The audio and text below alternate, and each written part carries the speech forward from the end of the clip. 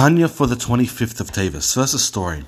R Meir of Premishlan once saw someone who was adorned by all the rabbinical garbs and clothing, but when he looked inside the person, he determined that the person wasn't a very good person. He was just putting on a show. He was wearing clothes that portrayed himself as a very righteous man, but in truth, he was very not so righteous, to put it subtly.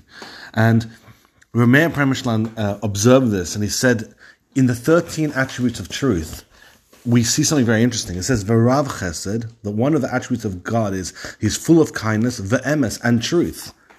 But truth isn't really a kindness-oriented type of attribute of God. It seems to be more of a discipline, and more of a severity type of attribute. And R Meir of Premishlan explained like this, that in truth, if you find someone whose outside looks really amazing, you would assume that God would judge that person based on the level that he's trying to fool everyone to be. So if someone, for example, is a very base person and is wearing righteous, holy clothing, God would judge him based on that holy clothing. And Meir of Premishlan explains, that's not the way it works. God looks into the person, determines what he really is, and then he does the kindness together with the truth and judges the person based on who he truly is, not who he's pretending to be. Brilliant story. Today's Tanya is very long. It's continuing on the same topic now, tying up the loose ends of all the questions we started the Tanya off, explaining who is the Beinani, why he's different than the Tzaddik, and all the verses and questions that we started the Tanya with, explaining how it all fits in. I'm going to move rather quick because it's a very long Tanya portion. Ma'acha sheharasha b'chol ha'smali b'beinihu b'takvei kedadosa l'savis tzayve b'chol tanugi olam hazeh v'lo nispatem amiyat l'gabe ha'toy v'lo ninchem b'kei meklal rak she'ein lo shlita l'mishal l'spashe b'evrei ha'gof.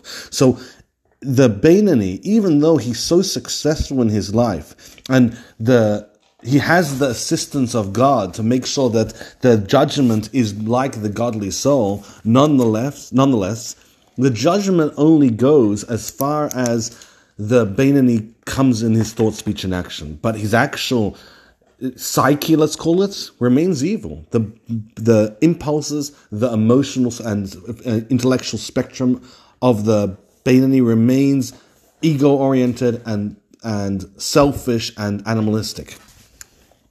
And why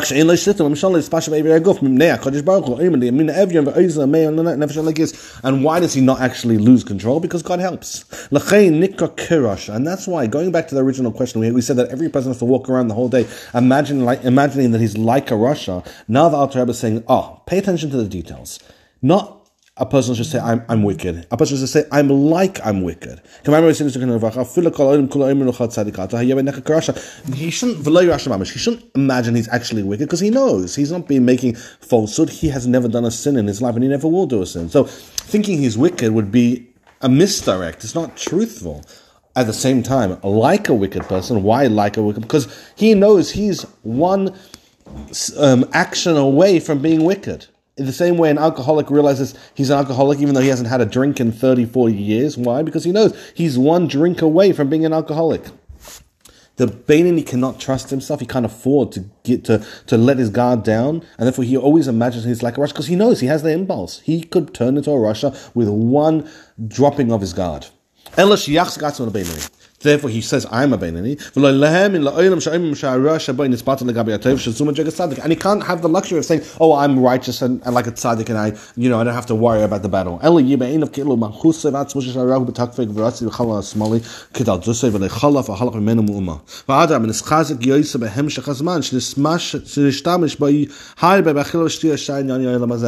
And he keeps on imagining that he's a wicked person because he knows he's one step away from it.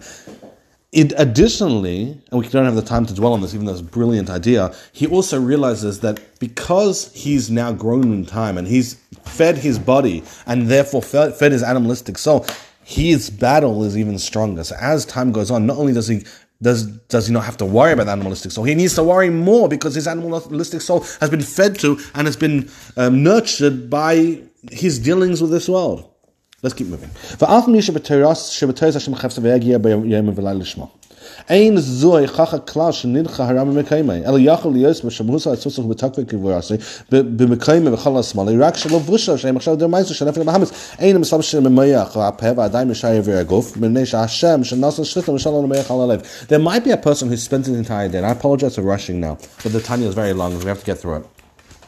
A person might spend his entire day learning, and he'll think to himself, I don't have any impulses, I don't have any voices, there's no drive towards animalistic. Maybe I'm a tzaddik. Maybe because I don't have the voices, and I don't have the struggle, and I don't want to do animalistic things, I don't want to do selfish things, I don't want to do sins, I don't even want to deal with physicality, well, that means clearly I'm a tzaddik. And the Alter Rebbe says in the Tanya, no. The person can't get ahead of himself. It could be that because he's involved in Torah studies the entire day, Hashem is doing him the kindness, and he's getting the power in his own life to be able to maximize his control over the animalistic urges. But that doesn't mean it's gone. So someone might spend his entire day learning from beginning of the day to the end of the day, and he never has the urges. He says, well, I'm a tzaddik. And says, no, slow down. It could be his involvement in holiness throughout the day is what's quieting down the animalistic soul, but were he to stop, within a moment, the animalistic soul would flare up again. That would be the end of it.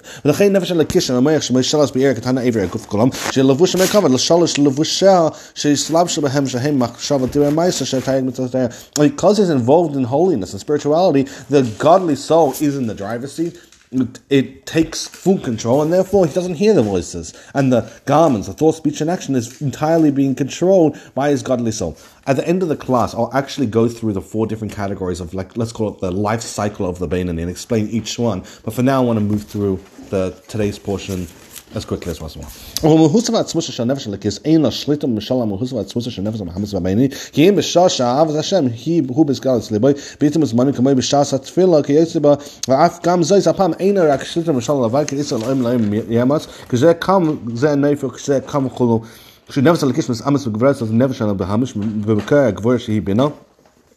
I'll just read a little bit more. So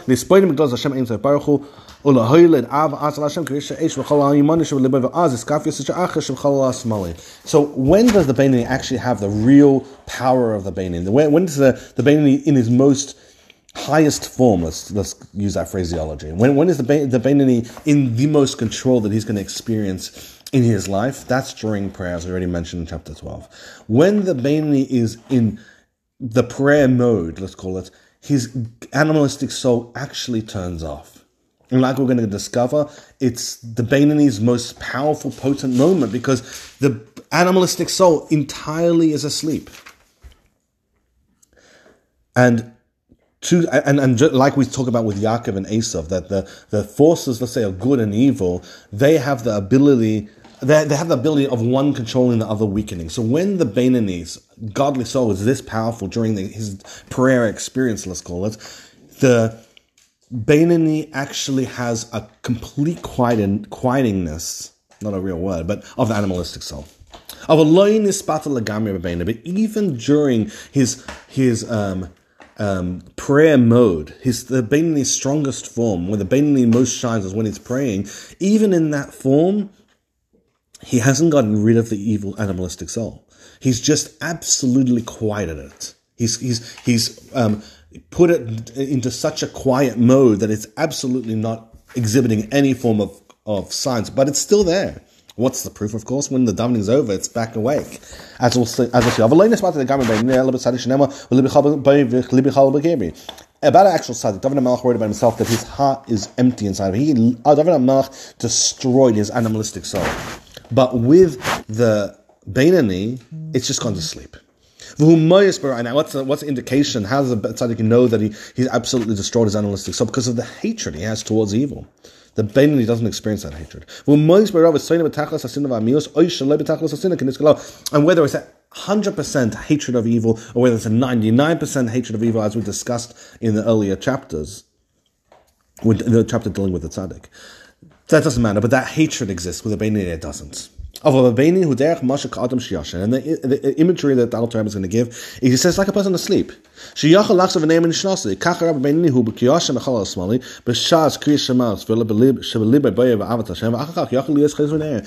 Beinoni's most opportune, most potent time is prayer. And so therefore the animalistic soul is just gone. It's like it went to sleep. The thing with a sleeping person, in contrast to a dead person, is the sleeping person wakes up. The tzaddik, after his prayers are over, he continues to live that experience because he doesn't have those voices in his mind, the voices in his heart, throwing signals to his mind. In the case of the Beni, on the other hand, though his Shema and his prayer is absolutely perfect, and he has a fiery love towards God when he's praying, as soon as that's over, the animalistic soul wakes up. And that's the reason, going back to another one of the questions at the beginning of the Tanya, why did Rabbah, who was definitely a perfect tzaddik, say that he was a Beinani? Well, he had fair reason to believe that. Let's read it inside. After loy pasuk pumi megir, so v'tayas Hashem chefs yom v'layla b'chafetz v'sheker v'tshuka v'nev sheker l'Hashem avos harabah k'v'shas kriyas shema u'tzvila v'nidma v'einav k'beini ha'maspala kol yom o k'mayim v'mesein zuchen l'vracha l'avayis yispal adam kol yom kuloi. Why did Rabbah make the mistake and assume that he was a Beinani? It was a fair mistake, says the Alter. Why? He spent his entire day learning Torah. His learning of Torah wasn't a regular type of learning of Torah. It was a passionate learning of Torah. He experienced such a delight, such a closeness to God when he learned Torah. It was like he was praying. And then he thought to himself, wait a second, if I'm experiencing the learning of Torah on the level of prayer, it could be that maybe I'm a Beinani. And maybe were to stop learning Torah for a moment, I would lose this prayer-like ecstasy connection with God, and I would start having those voices. But he never gave himself the opportunity to find that otherwise because he never stopped learning. So he continued to such a degree that when it came time for him to pass away, the angel of death struggled to get a hold of him because he just didn't stop. But he always thought to himself in the back of his mind, were I to stop, maybe I would, in addition to losing that connection, maybe the voices would start and I would start having these impulses towards evil. So therefore he said, all right, I'm probably just a Beinani.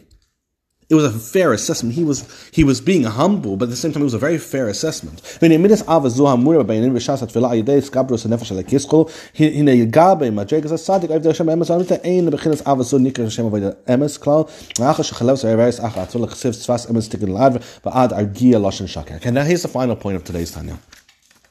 this is about the truthfulness. The Alter was saying, well, now that I explained to you the 4 different stages, let's call it, of the Beinani, you might be saying, well, the Beinani has moments like a tzaddik. Because when he's praying, he has a tzaddik-like experience. And the Alter says, well, let's just slow down for a second.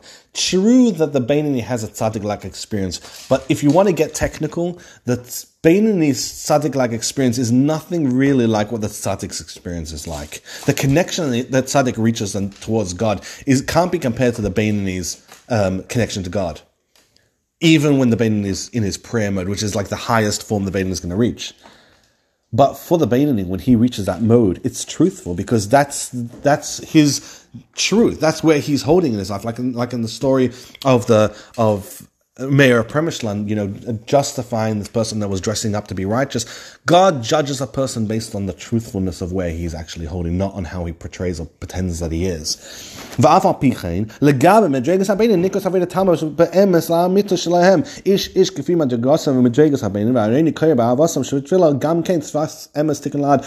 the Beinani's truth, his connection to God is, well, you say, well, it's not really on the level of tzaddik. It's true. But for where the Beinani is holding, that moment of prayer where he reaches his highest form is a very truthful moment for the Beinani. And it's him reaching the greatest standard that he can. And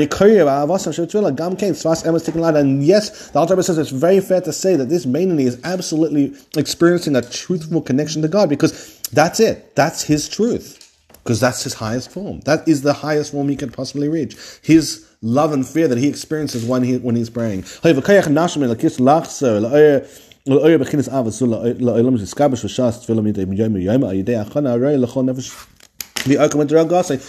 the Beinani is holding, and based on the power and the love that he's able to generate day after day during his prayer, that's a truthful position for where the Beinani is holding.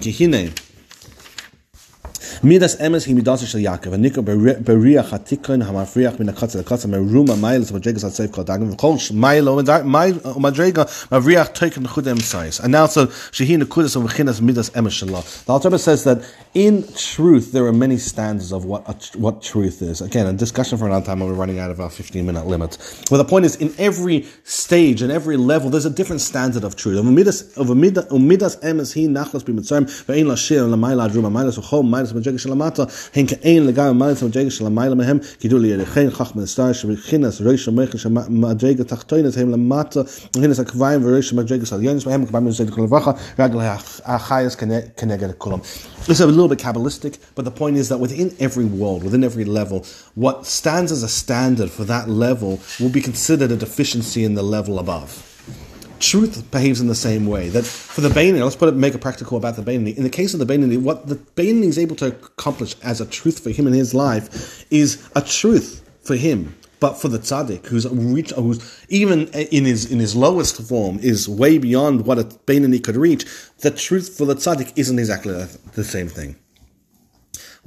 Just to summarize the four levels of the Beinonis, let's call it the different modes of the Beinoni. When the Beinoni is not learning or davening, when he's just having a regular day involved in this world, Hashem helps him. That's how he's able to conquer it. Hashem stands at the side of the poor person and helps him. After prayer, he's able to weaponize his brain, helping his brain control the impulses that come to his heart. He's able to kind of piggyback off the shadows of energy from his prayer and use his brain, natural tendency of the brain to overpower the heart.